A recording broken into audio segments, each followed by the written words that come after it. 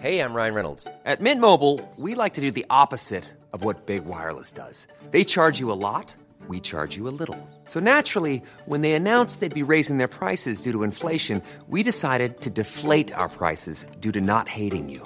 That's right. We're cutting the price of Mint Unlimited from $30 a month to just $15 a month. Give it a try at mintmobile.com/switch. $45 up front for 3 months plus taxes and fees. Promo rate for new customers for limited time. Unlimited more than 40 gigabytes per month. Slows full terms at mintmobile.com. Even on a budget, quality is non-negotiable. That's why Quince is the place to score high-end essentials at 50 to 80% less than similar brands. Get your hands on buttery soft cashmere sweaters from just $60, Italian leather jackets, and so much more. And the best part about Quince, they exclusively partner with factories committed to safe, ethical, and responsible manufacturing. Elevate your style without the elevated price tag with Quince. Go to quince.com/upgrade for free shipping and 365-day returns. Good morning and welcome to the Independent Republic of Mike Graham right here on Talk Radio as we prepare to go into yet another weekend without really knowing whether the Prime Minister is actually staying or whether he's actually going. It would appear that he probably is staying for the near future at the very least. Every sinew of the government has been primed to ensure that the Sue Gray report is buried in the long grass for as long as physically possible. And here at Talk Radio, we are sworn to only bring you news about it when there actually is some. This morning, though, it looks as though the police are now colluding in the cover-up as well. They've told civil servants they don't want even to know whether parties went on or not because it might make it too hard for them to do their job of policing the parties that they didn't think were worth policing in the first place. Are you following me? It's not very easy, is it? It's all a bit confusing, and we are going to try and get through the entire show today without actually mentioning the name of the Prime Minister. See what I did there? I haven't named him. I'm not going to name him until something breaks, until something happens, until we are actually told that there is something afoot and there is some development. We will bring his name in. But until that time, there isn't really any point. Loads of people this week have been saying, why are you talking about it? Why don't you just move on? Because it doesn't actually matter that the person running the country might have told an absolute tissue of lies. It doesn't really matter that he's been completely and utterly inconsequential when it comes to actual policy. It doesn't really matter that whatever he does in Parliament doesn't really bear any resemblance to the truth. It doesn't matter. Just let him get on with it. Just let him lie his way to the future. Just let him tell a load of tales out of school that nobody really does bother to check up on. Huh? Okay then, that's fine. As long as you're happy, I'm happy. Richard Tice is here. He's going to be telling us why it matters, actually, what is going on. We'll also be talking about tax. We'll also be talking about working from home. We'll also be talking about the COVID restrictions which have miraculously been raised. And nobody really seems bothered anymore about COVID, do they? I mean, do you remember COVID? Do you remember that? I mean, it was only a couple of weeks ago that we were told it was a deadly disease. Apparently now it's not a problem. We've got lots going on, of course. We're going to be talking to Christopher Snowdon about all of that, how the economy is going to bounce back, how you can get taxed if you don't actually work from home, or if you do work from home. It's getting a bit busier in town, but of course Friday today, so nobody's coming in because now Friday is the new bunk off day. Just don't bother working. Don't do anything. The economy is literally grinding to a halt. I kid you not. 0344 499 1000. We've got lots of other things going on. We will tell you all about them as we go forward. You're listening to me, Mike Graham, on the fastest growing radio station on the planet. It is, of course, Talk Radio. The Independent Republic of Mike Graham on Talk Radio. Richard Tice is here. Very good morning to you. A very good morning to you, Mike. You're looking younger. How is that? What's going on with that? Who knows? I don't know. Maybe it's just the fact that it's Friday. Could the be. The end of another week, Mike, of madness, Yes. where you're beginning to wonder sort of what are the most important things. And my concern here, following your intro, is that I wonder whether actually the reason that many people have sort of moved on from Partygate, and the Prime Minister has done a good job of ensuring it gets kicked down the road, is because people are much more focused on the bills that are landing on all of our doorsteps. Yes. The utility bills, the tax bills that's coming down the pipe, and so on. And these are the things that actually makes a difference as to what, the quality of life that people can enjoy. Whether you're literally faced with the decision, are you going to heat or are you going to eat? And I think there's some really big decisions that this government and this Prime Minister essentially are delaying, some common sense decisions, because they've been so consumed by this Partygate. And maybe that's the reason that actually the public realise, look, come on, folks, the Partygate is irritating, it annoyed everybody massively and still does. But we want some decisions on these critical issues. But here's the reason, Mike, why it does actually matter.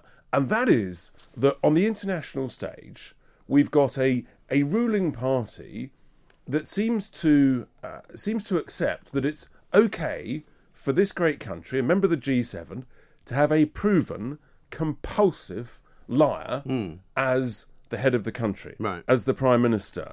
And not only do most people in this country realise it, whether or not you're pro or for Boris.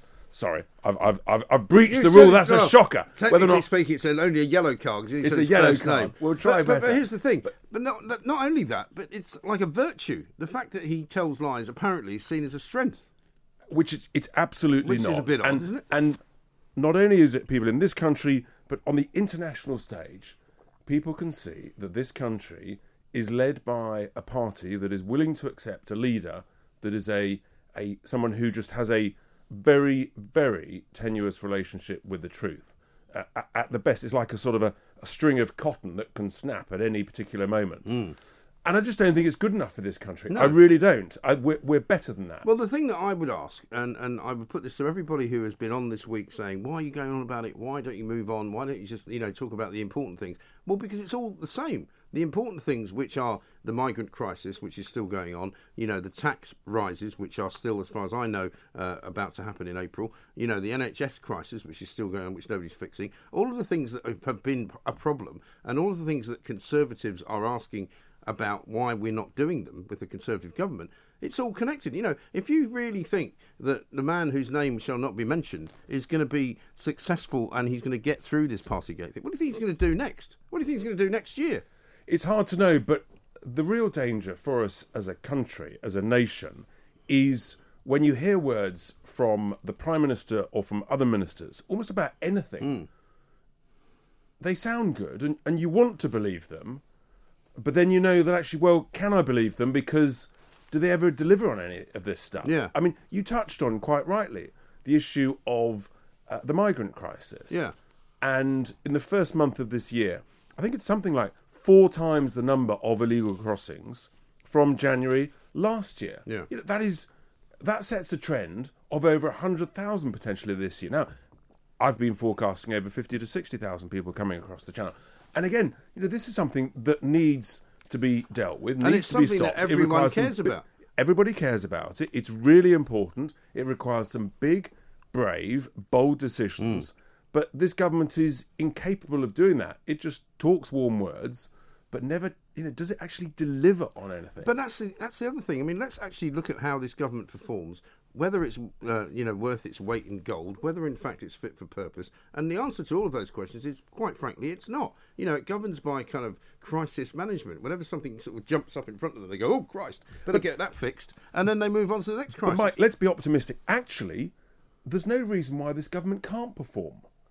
There are some competent people there, and I think some of them do actually believe what they're trying to do. And so you have to say, come on, guys, you're talking about it. You've got a massive majority. Do these things. Yeah. Actually, the state of the government's finances is much better than they give it credit for. The government can easily afford to cut taxes to go for growth, but for some reason it doesn't. So it can easily afford that. It can easily stand up to the EU bullies and say, we are going to invoke the Article 16 protocol in a couple of weeks unless you properly change the way that it's working.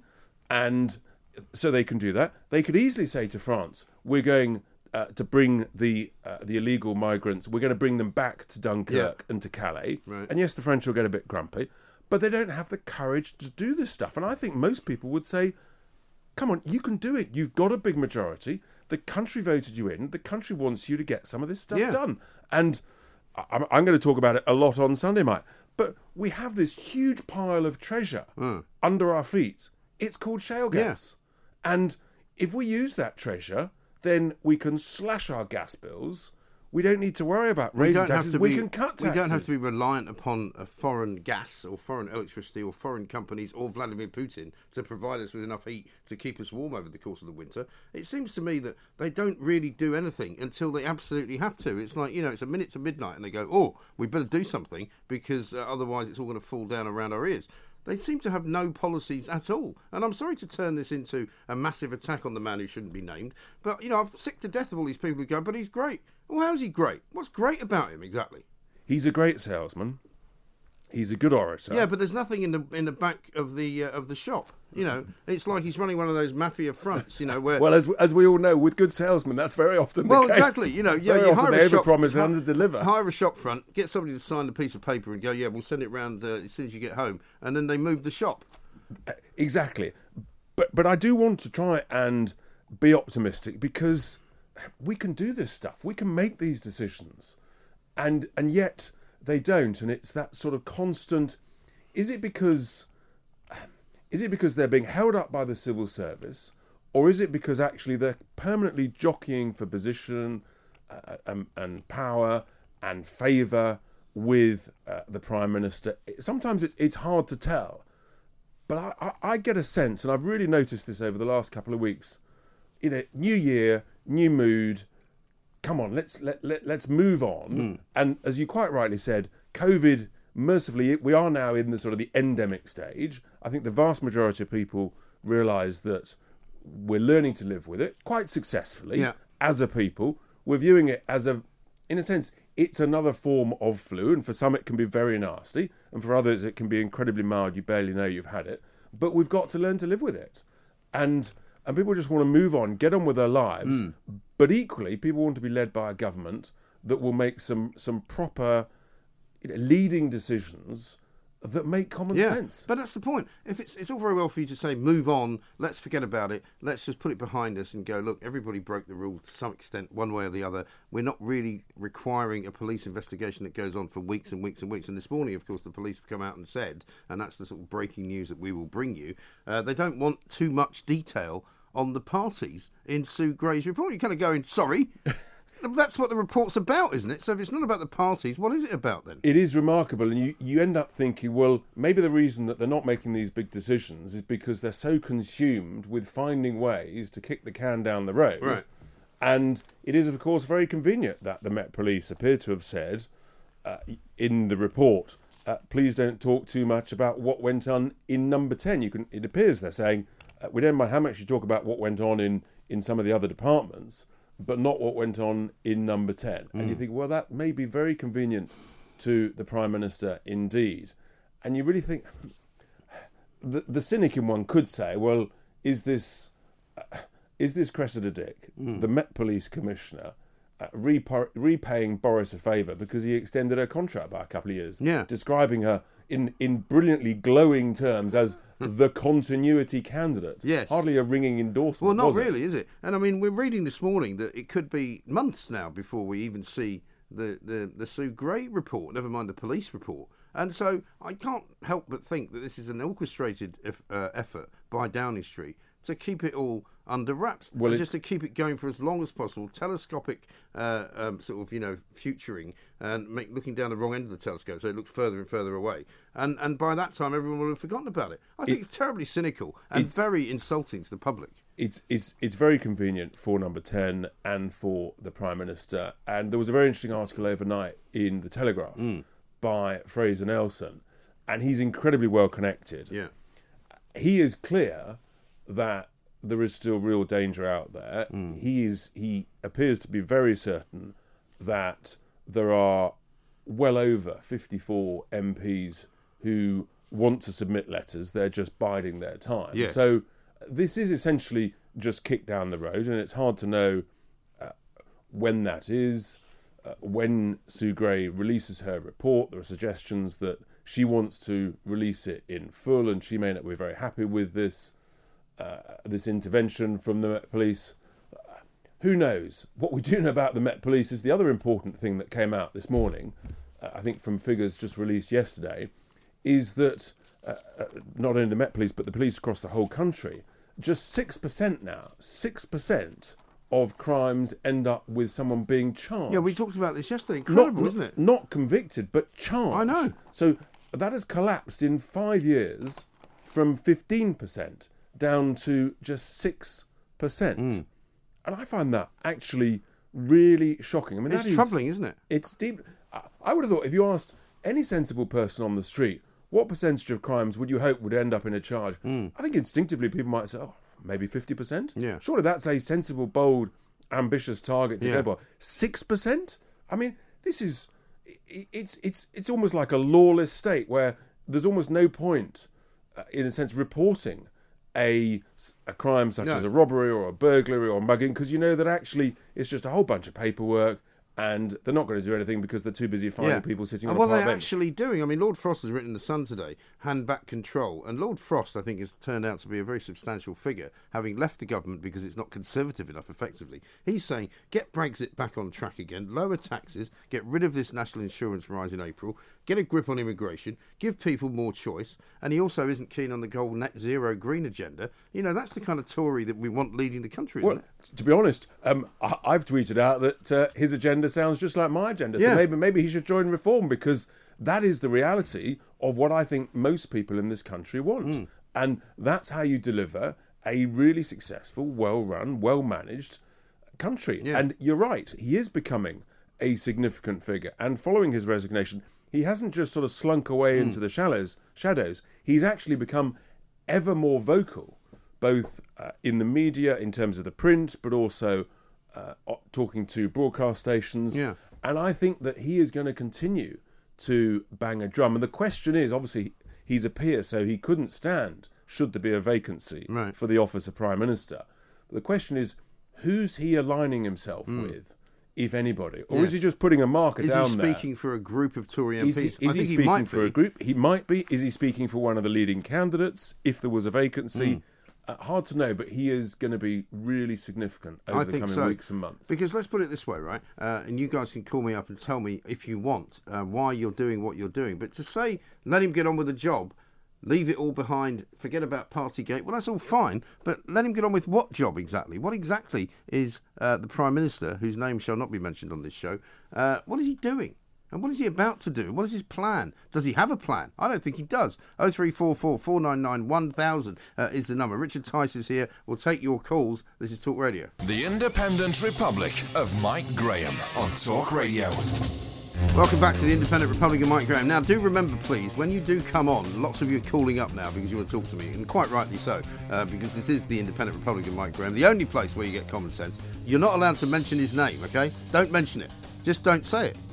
Richard Tice got away with it only because he stopped himself from saying the last name, so he was only half in the dugout. Anyway, listen, Richard, looking forward to your show this weekend. You won't be surprised to see that in one of the papers today, some of the civil servants who are making an absolute fortune it's quite remarkable how much Sarah Healy, Permanent Secretary of the Culture Department, apparently has been having a great time. In the summer, she wasn't able to work in the office. She's working from home, but she was able to go to an awful lot of events, apparently. When she wasn't sitting on her Peloton. This is the lady who actually said that working from home was great because when you had a little bit of spare time, you could sit on your multi-thousand-pound Peloton with your monthly subscription. Although people keep falling off those recently, don't they? Well, it's becoming quite a dangerous activity, though. I don't know about that, but what we do know is that she actually had a very good summer last year with lots of hospitality from various people. She obviously likes football. She went to the England-Germany at least two of the big European games, England v the Czech Republic. That was in late June, and then she went to the German game, enjoying various people's hospitality. I mean, don't they have to declare all that and say who actually? Well, that's why we know about it, because it's all been declared. So, in fairness, that's good and proper who stuff. actually got her the tickets, though? That's what I'm not seeing. It says in respect of some of it, she had lunch with a philanthropist and concert tickets and an overnight stay by David Ross. I mean, really, these people. You sort of wonder about the productivity going on, in that if you just want a simple thing like your passport to be renewed or to try and get a driving test or a driving license, good luck with that. I mean, it's months, not weeks. Right. In terms of the and also the actual cost targets. Of it now. The cost of everything that you have to now do, which these people don't presumably pay anything for. They've got a story on the front page of the Daily Mail today. 600 Whitehall fat cats paid over £150,000. The guy that runs HS2, which, let's remind ourselves, is a railway line that hasn't actually started yet and won't start probably until after I'm dead, at some point in the 2045 or something, right? Mark Thurston, Chief Executive, £625,000 a year. Andrew Haynes, Chief Executive, Network Rail, £590,000. Jeremy Westlake, Chief Financial Officer, Network Rail, $420,000. I mean, the trains don't even run because they haven't got drivers. It sounds like basically anything to do with the railways. You're going to get a very large salary, and lots of listeners may start applying because it's clearly the place to be. It's incredible, isn't it? I mean, definitely, it seems as though Network Rail seems to be paying an awful lot of money out. Number 7, John Halsall, Southern Network Rail, $335,000. Nicholas King, Special Projects Director, Network Rail, $335,000. I mean, it's no wonder the railways are creaking and can't actually run properly because all these people are being paid an absolute bleeding fortune. Loads of them on $335,000. All joint 7th, right? Tim Shoveler, you can say that again. $335,000. What a perfect name for someone who works with the railways. That's North Western Central Network Rail.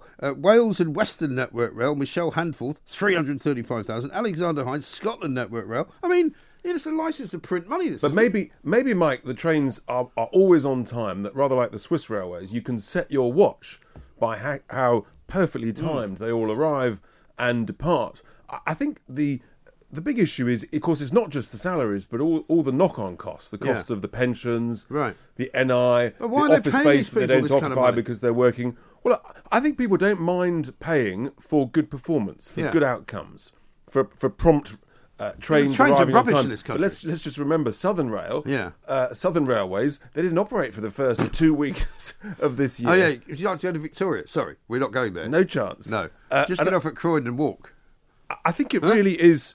It's really serious. You take HS2, the budget's soared to. I mean, it's in the hundreds of billions of now. Right. And they just recently, of course, they actually cut the one bit of it that, in my view, was possibly justifiable, which was the bit between Birmingham and Leeds. No, they essentially scrapped that in order to try and cover up the huge cost overruns from the main bit from London to Manchester, which, as you say, won't actually start until in the 2030s. And all it's going to do is get you to London 20 minutes quicker than it did before, but you'll be going into like Wormwood Scrubs, so it'll take you another half an hour to get into central London. So actually it's not even giving you any advantage whatsoever. I mean, I'm quite keen actually that the railway that's been built under London called Crossrail, that many people seem to have forgotten about because it's 3 years late and counting. Right.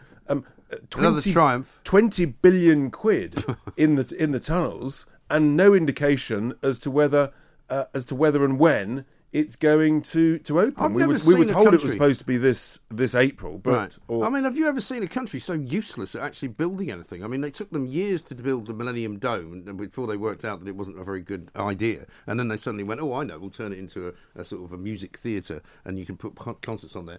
Down by Blackfriars Bridge, they've been doing something now for about, I think, by my reckoning, 15 years.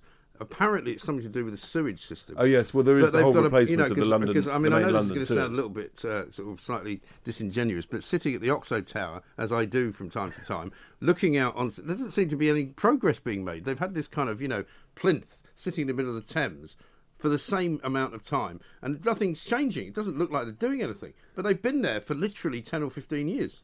I think. What are they doing? Well, it's a very good question. All down the Thames, there are huge construction sites. They are building this massive new sewer for the next 100 years. But you're right in terms of the public sector. Network Rail executives into it, just flush them down the river. In terms of actually the public sector delivering on some proper big infrastructure to keep the country moving quicker, faster.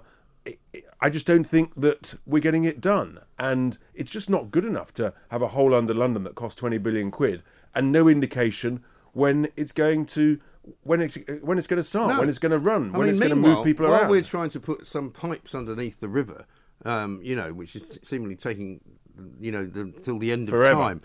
China's built about 55 airports, 25 new coal-fired power stations, and they're taking over Afghanistan. Huh? Exactly, and here we are sort of worrying about too many green issues when actually just the cost of living, the cost of all this stuff is, I think it's just really, it's just mushrooming beyond belief. Yeah, I mean, I went to buy a couple of pairs of glasses this week, right? So I'm going to take out a mortgage. I mean, it's unbelievable. I mean, it's literally twice the fee that I paid last time, which was about 2 or 3 years ago.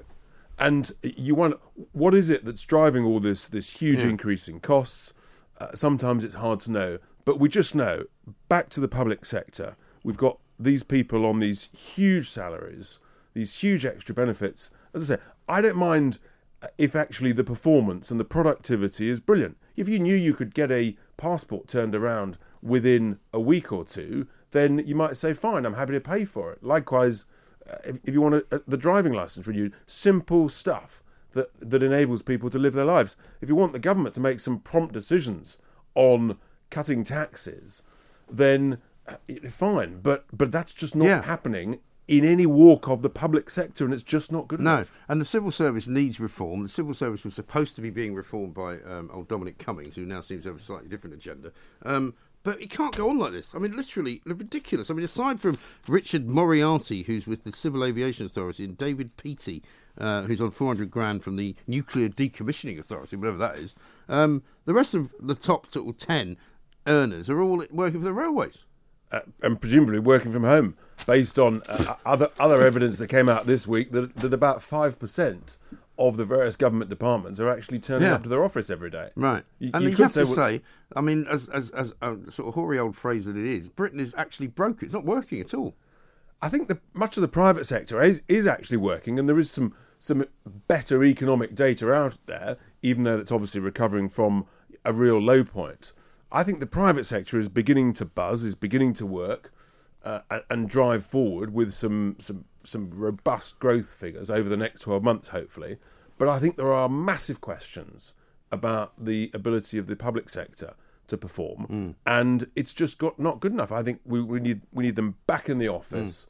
And we've got to put some proper delivery targets. Yeah, absolutely right. Richard Tice is here. We're right out of time, I'm afraid, but Sunday at 10 o'clock. Be there for Tice Talk. It will be fascinating. It will be great. It might even be one of those situations where you hear some news about the man whose name we do not say today. The Independent Republic of Mike Graham on Talk Radio. Good morning, welcome back to the Independent Republic of Mike Graham right here on Talk Radio as we prepare to go into yet another weekend without knowing whether the Prime Minister is indeed staying or going.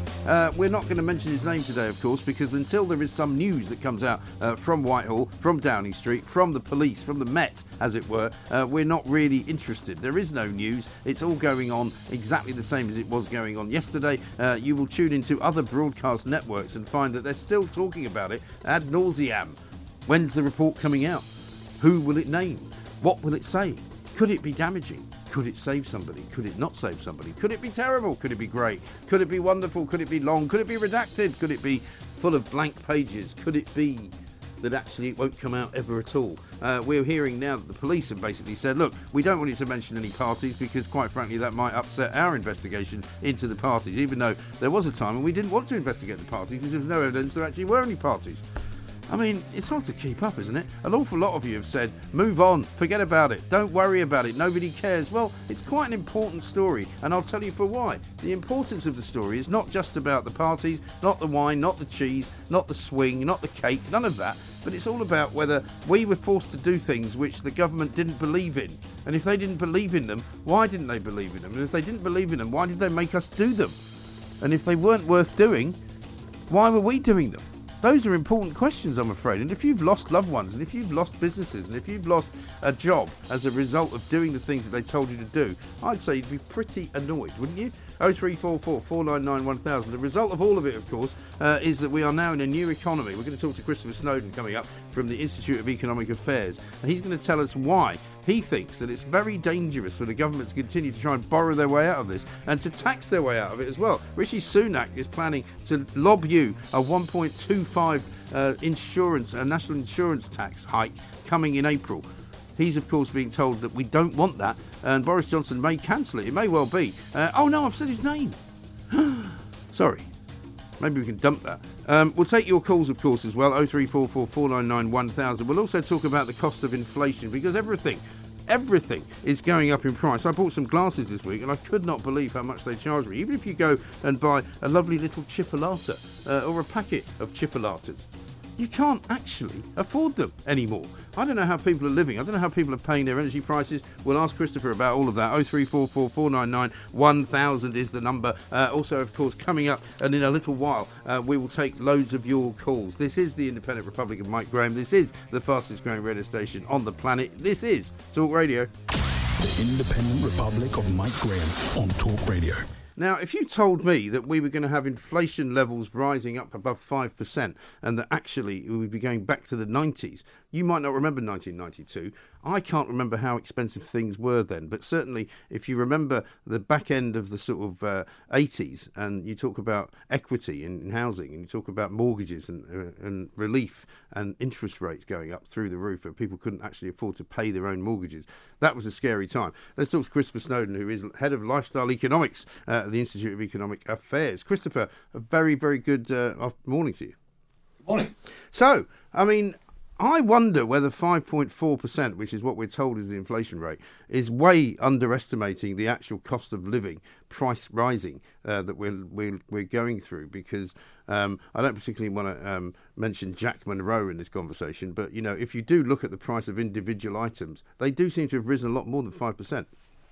Yeah, particularly the cheaper items that people on low incomes buy. This is a good point made by Jack Monroe that's now been accepted by the Office of National Statistics, and they're going to change their methodology as a result. There's always debate about exactly what the rate of inflation is. One of the measures says 7%, the other says just over 5%. Yeah. Either way, it's high. It's obviously a lot higher than interest rates. I don't think it's particularly surprising. I did actually predict that by the end of last year we'd get to 4 or 5%. The only question is whether this is temporary or long term, and a lot will depend really on people's wage demands. People are quite entitled to expect at least a 5% salary increase, of course, because their salaries need to keep up with the cost of living. But if that happens, how do the businesses pay for the higher wages? Well, they've got to put the prices up, and they put the prices up, then people demand higher wages, and this is the spiral we got into in the 1970s. Yeah, absolutely right. And I mean, what the government is proposing in order to try and get us out of this doesn't seem to be terribly substantial. You know, I'm not hearing anything really coming from Rishi Sunak about how they're going to try and control the inflationary spiral, how they're going to control the huge rise in energy costs that people are having to face, and what they're actually going to do to set everything right. Well, it's the Bank of England's job to control inflation, of course. Its primary target is keeping inflation around 2%. And it hasn't taken this seriously for quite some time now. And it's had a very, very small rise in interest rates. Raising interest rates, of course, is the main way that the Bank of England tries to control inflation. It's not doing very much of interest rates. It's continuing to print money, quantitative easing, for the government to borrow. Last month, the government spent over £8 billion just on servicing the debt. The debt is well over £2 trillion. And has gone up obviously massively since the pandemic began. So this is not cheap money. The big myth about borrowing or printing in reality, but either way, is that it's cheap. It can be cheap. It can be cheap for a while, but as inflation goes up and then interest rates go up, it gets out of control. £8 billion is a huge amount. Think what we could do with that kind of money. And presumably it's more difficult for the Bank of England to control the price of inflation if the government continues to borrow that kind of money. I mean, is the Bank of England not in some way complicit in that borrowing? I think possibly so. I mean, in some ways it helps the government if they can inflate away the national debt. Inflation is really a tax in many respects. It's probably the stealthiest of all stealth taxes because people don't really notice it so much, but it does genuinely put a burden on people. The Bank of England has greatly underestimated how high inflation was going to go. As recently as last May, it still thought it wasn't going to exceed 2% for several years. Right. And when it did exceed their target, they did very little about it. So it's not great to be having low interest rates and continued borrowing. On the other hand, I think the Bank of England understands that things like gas prices, you don't really control by putting interest rates up. And if you put interest rates up, then people's mortgages go up. And there's a whole generation of people who are used to very low mortgage payments. And obviously putting people's mortgages up also hits them in terms of the cost of living. So it's a very, very difficult situation. There is no solution to it. We've got ourselves into this because of rampant money printing over a period of many years, and now I'm afraid we're going to pay the price one way or the other. That's the trouble, isn't it? And because people are not really prepared for that. I mean, you may not be old enough to remember the days of ridiculously high interest rates where people literally couldn't afford to pay their own mortgages, and they had, equity failings with their house being worth less than they were actually paying the mortgage to. Is there a danger that we get back to that? Is there a danger that people who are not used to seeing these kind of ridiculously high prices will suddenly be shocked when it happens? Well, I think even if interest rates return to a historical norm, people are going to get a big shock. People who bought a house in the last 15 years pretty much have had very, very low interest rates, and they're used to that. So even interest rates of 2 or 3%, which are not particularly high by historical standards, would really hit a lot of people pretty hard. I think all we can do really is hope that this is transitory. It's not just printing money, don't get me wrong. By no means is quantitative easing the only reason we've got high inflation. We've got high inflation around the world. Gas prices, there isn't much we can do about. We've had lots of shortages because of COVID for various reasons. Price of shipping's gone up. A lot of these things should be temporary. But we can only really keep our fingers crossed that we might be at the peak of this. I honestly don't know, and I wouldn't like to predict. No, quite. It's a very dangerous game, all that. But, I mean, as far as what monetary policy should be emanating from the Treasury, and I know this is always a difficult question to ask guys like yourself, Christopher, but, I mean, what would you suggest to them that they should be doing that they're maybe not doing? I think they need to stop with the money printing, but to do that, the government needs to get its books in order. And it's not really showing much sign of it. They borrowed a little bit less than they expected in December. It was still borrowed, I think, something like £16 billion ago. We're just in a new era of incredible government borrowing, really, when £16 billion in 1 month is considered to be better than expected. So, I don't know. It's, as I say, it's a very, very difficult position to be in. The government is not getting its books in order. Instead, in fact, the government is spending on all sorts of other things. And I don't know how you stop that. Because the public, as always, wants lower taxes and more public spending. And we always used to argue about whether or not we were paying off the debt that the country has got itself into, or just the interest on that debt. I'm assuming now the debt is so huge that we're not even making a dent in it, are we? No government has come close to paying off any of the debt for 20 years now. The last time the government ran a surplus was in 2001. Right. I don't think there's very much prospects of any government, even for 1 year, running a surplus in my lifetime. No. And finally, because I know you've got to run, do you think some of this is also down to a bit of opportunism by some retailers and some manufacturers as well, who are just basically going, well, I'll tell you what, we're in the middle of a pandemic. Nobody's really sure exactly what's going on. Let's just put the price of everything up. There's very little evidence of that. I mean, if they had that kind of market power, they would do it all the time, and they put prices up even more. This has been the excuse some people have used in America. Some of the people who are all in favour of money printing have said, there's only inflation because these greedy companies are putting the prices up. If they had that kind of market power, they'd do it all the time. They don't. It's, all these markets are pretty competitive. So there's no reason to think that they are price gouging, as Americans would say. So, I mean, as if anybody could save any money, is it a good time to do that if you can, just to kind of bolster yourself for the onslaught of everything getting a lot more expensive? Well, the question is, where do you put it if you've got savings? There's no point putting it in a bank. There hasn't been any point putting it in a bank for nearly 15 years now. And so when you've got inflation at 5 or 6%, it becomes quite tricky to know where to put it so that you don't actually see it eaten away by inflation. It's another of the big problems, of course, with inflation. Savers end up paying. That's the key to the whole problem with inflation. That's why it's so stealthy, because savers end up paying in a very subtle way.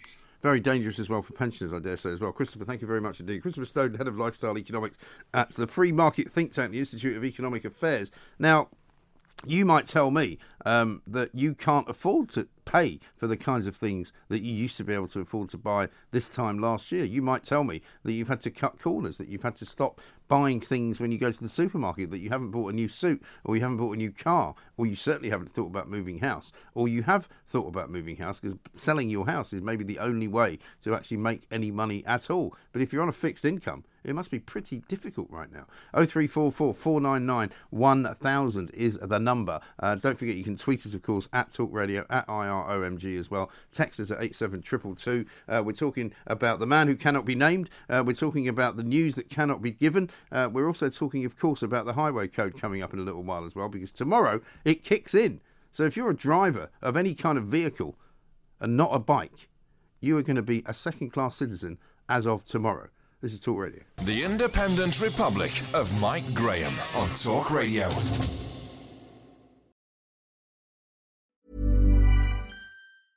A lot can happen in the next 3 years. Like a chatbot may be your new best friend. But what won't change? Needing health insurance. United Healthcare Tri-Term Medical Plans are available for these changing times. Underwritten by Golden Rule Insurance Company, they offer budget-friendly, flexible coverage for people who are in between jobs or missed open enrollment. The plans last nearly 3 years in some states, with access to a nationwide network of doctors and hospitals. So for whatever tomorrow brings, United Healthcare Tri-Term Medical Plans may be for you. Learn more at uh1.com. It's that time of the year. Your vacation is coming up. You can already hear the beach waves, feel the warm breeze, relax, and think about work. You really, really want it all to work out while you're away. Monday.com gives you and the team that peace of mind. When all work is on one platform and everyone's in sync, things just flow. Wherever you are, tap the banner to go to Monday.com. Ryan Reynolds here from Mint Mobile. With the price of just about everything going up during inflation, we thought we'd bring our prices down. So to help us, we brought in a reverse auctioneer, which is apparently a thing. Mint Mobile Unlimited Premium Wireless. How to get 30, 30, bit to get 30, bit to get 20, 20, 20, bit to get 20, 20, bit to get 15, 15, 15, 15, just $15 a month? Sold! Give it a try at mintmobile.com/switch. $45 up front for 3 months plus taxes and fees. Promo rate for new customers for limited time. Unlimited more than 40 gigabytes per month. Slows full terms at mintmobile.com.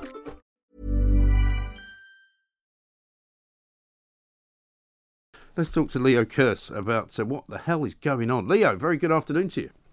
Hi, Mike. Good to see you. Yeah, good to see you. Now, I don't think you and I have had a conversation before, which is very remiss of me because I've been watching your work for a long time and I'm a great admirer of it.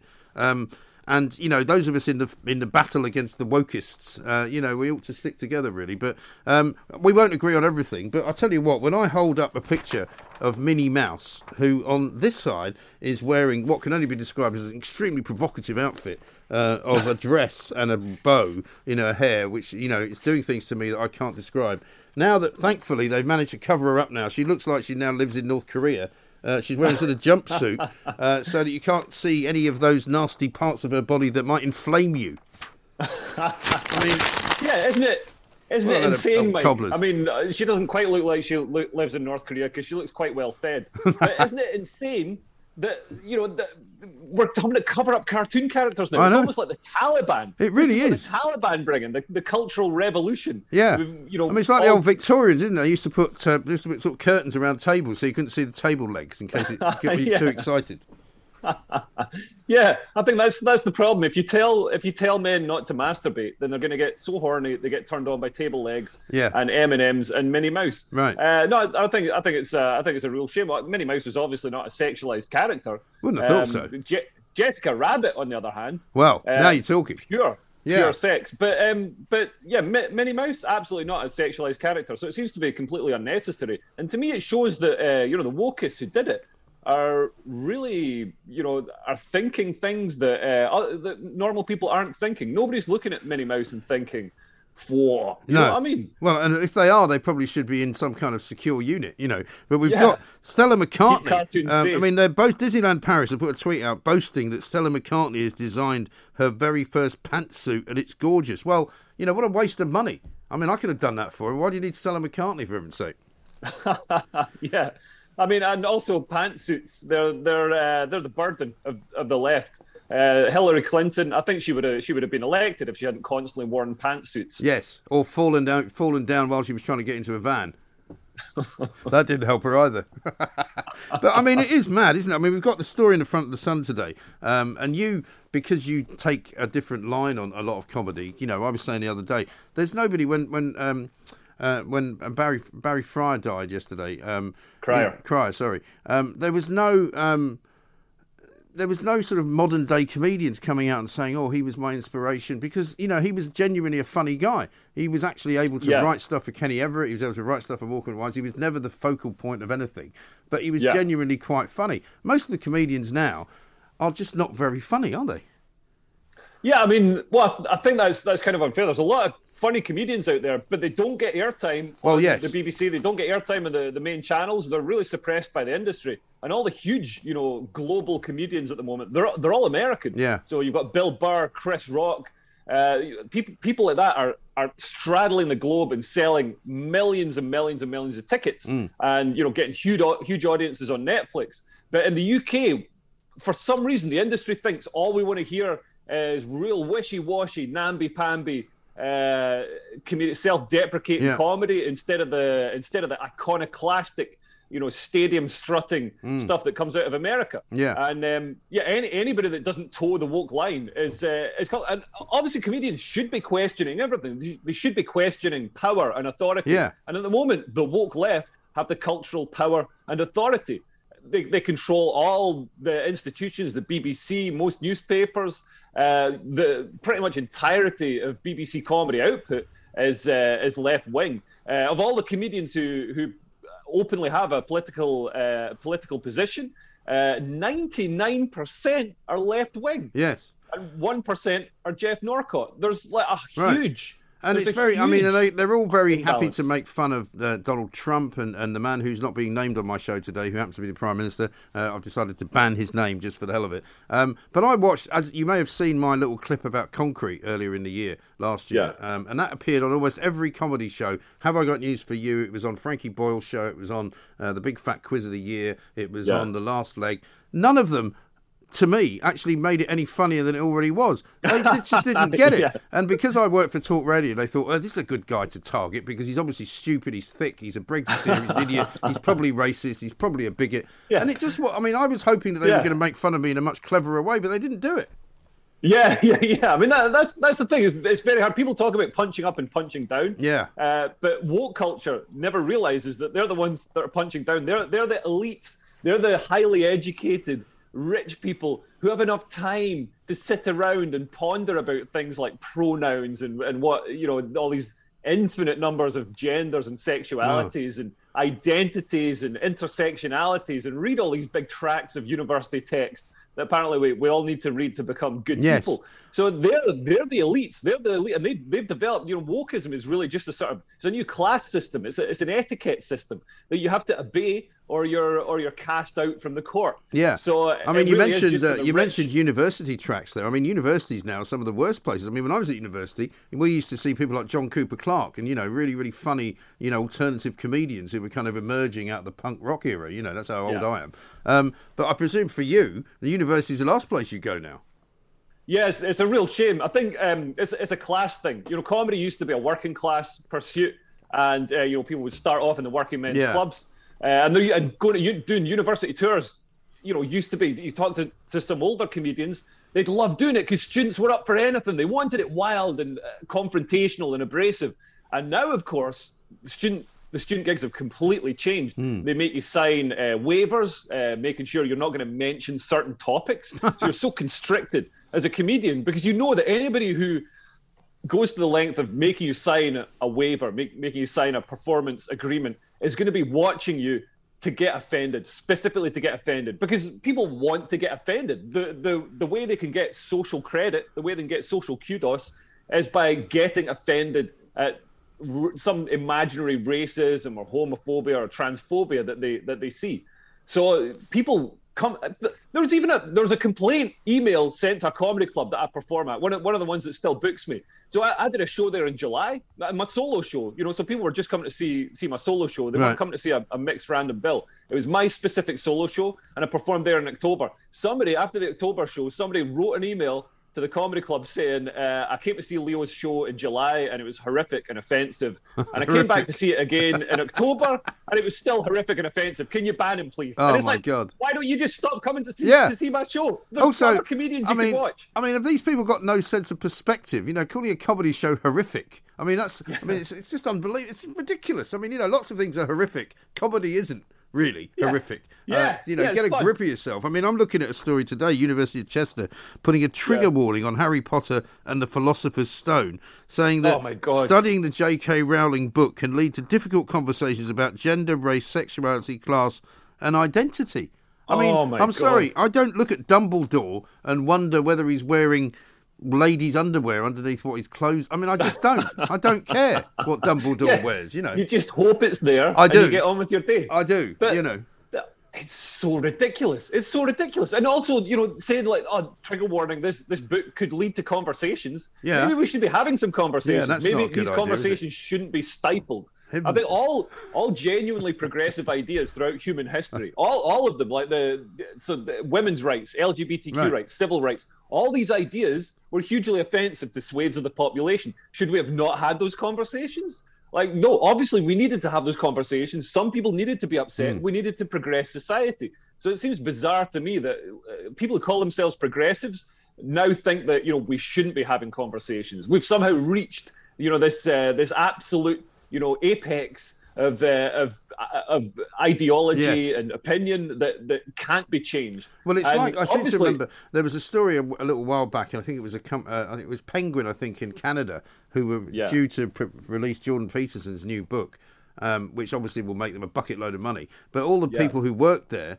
asked for a meeting, a mass sort of town hall type meeting, to say they weren't comfortable with him being published by the book publisher. And you kind of go, well, you people aren't important, right? He's important. He's an author. He writes a book that millions of people are going to read. You just work in the mail room of Penguin. Shut up or leave, Yeah.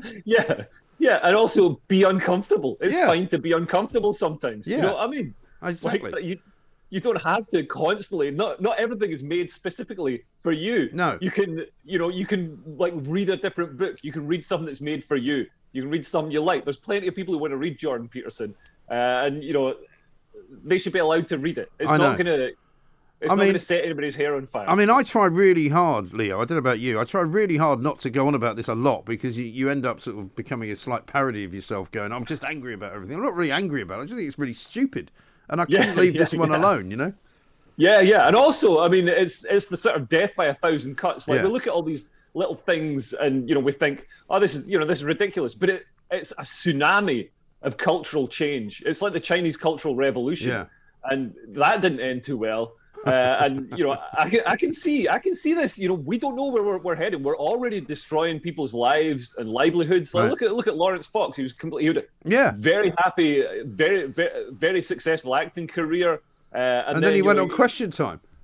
Went on Question Time, expressed an opinion that is pretty reasonable and shared by a lot of people around the country, and should be given representation and should be able to ask and argued against. And people can say, this is why you're wrong, and explain it to him.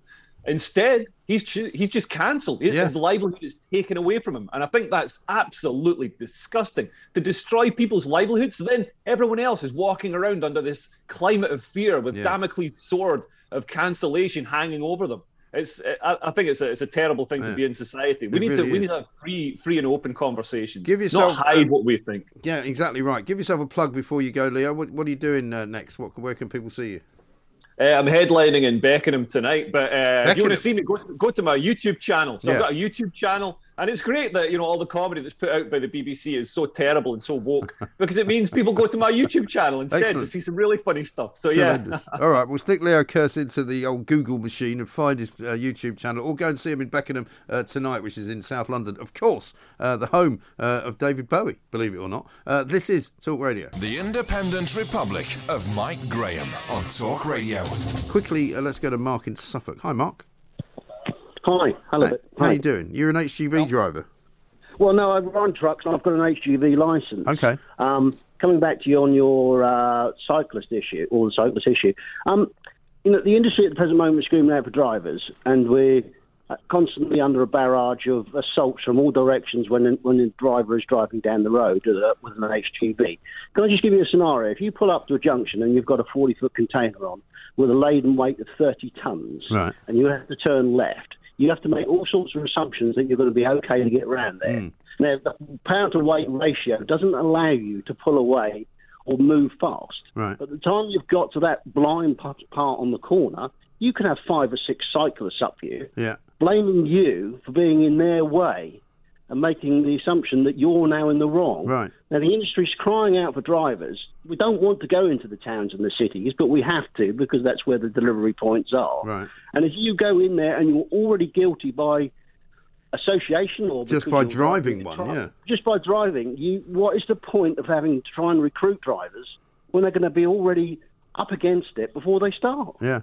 I know. It's an absolute mad idea. I can't imagine. Well, I can imagine because we know exactly who came up with all these ideas. It was Chris Boardman and the cycling lobby. You know, they didn't bother asking people like yourself or people like me who actually drive rather large vehicles and could actually injure a cyclist if they're doing something that we can't see them doing.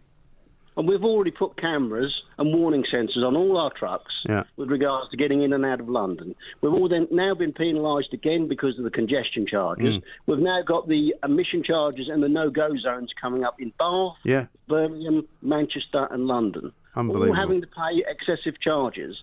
And then we're in the wrong because we're trying to make a delivery because 4 or 5 cyclists or one will then put you to the rack that you're in the wrong because you've turned and not done it quick enough. Unbelievable. It's awful. Mark, listen, great call. Thank you very much indeed for that information.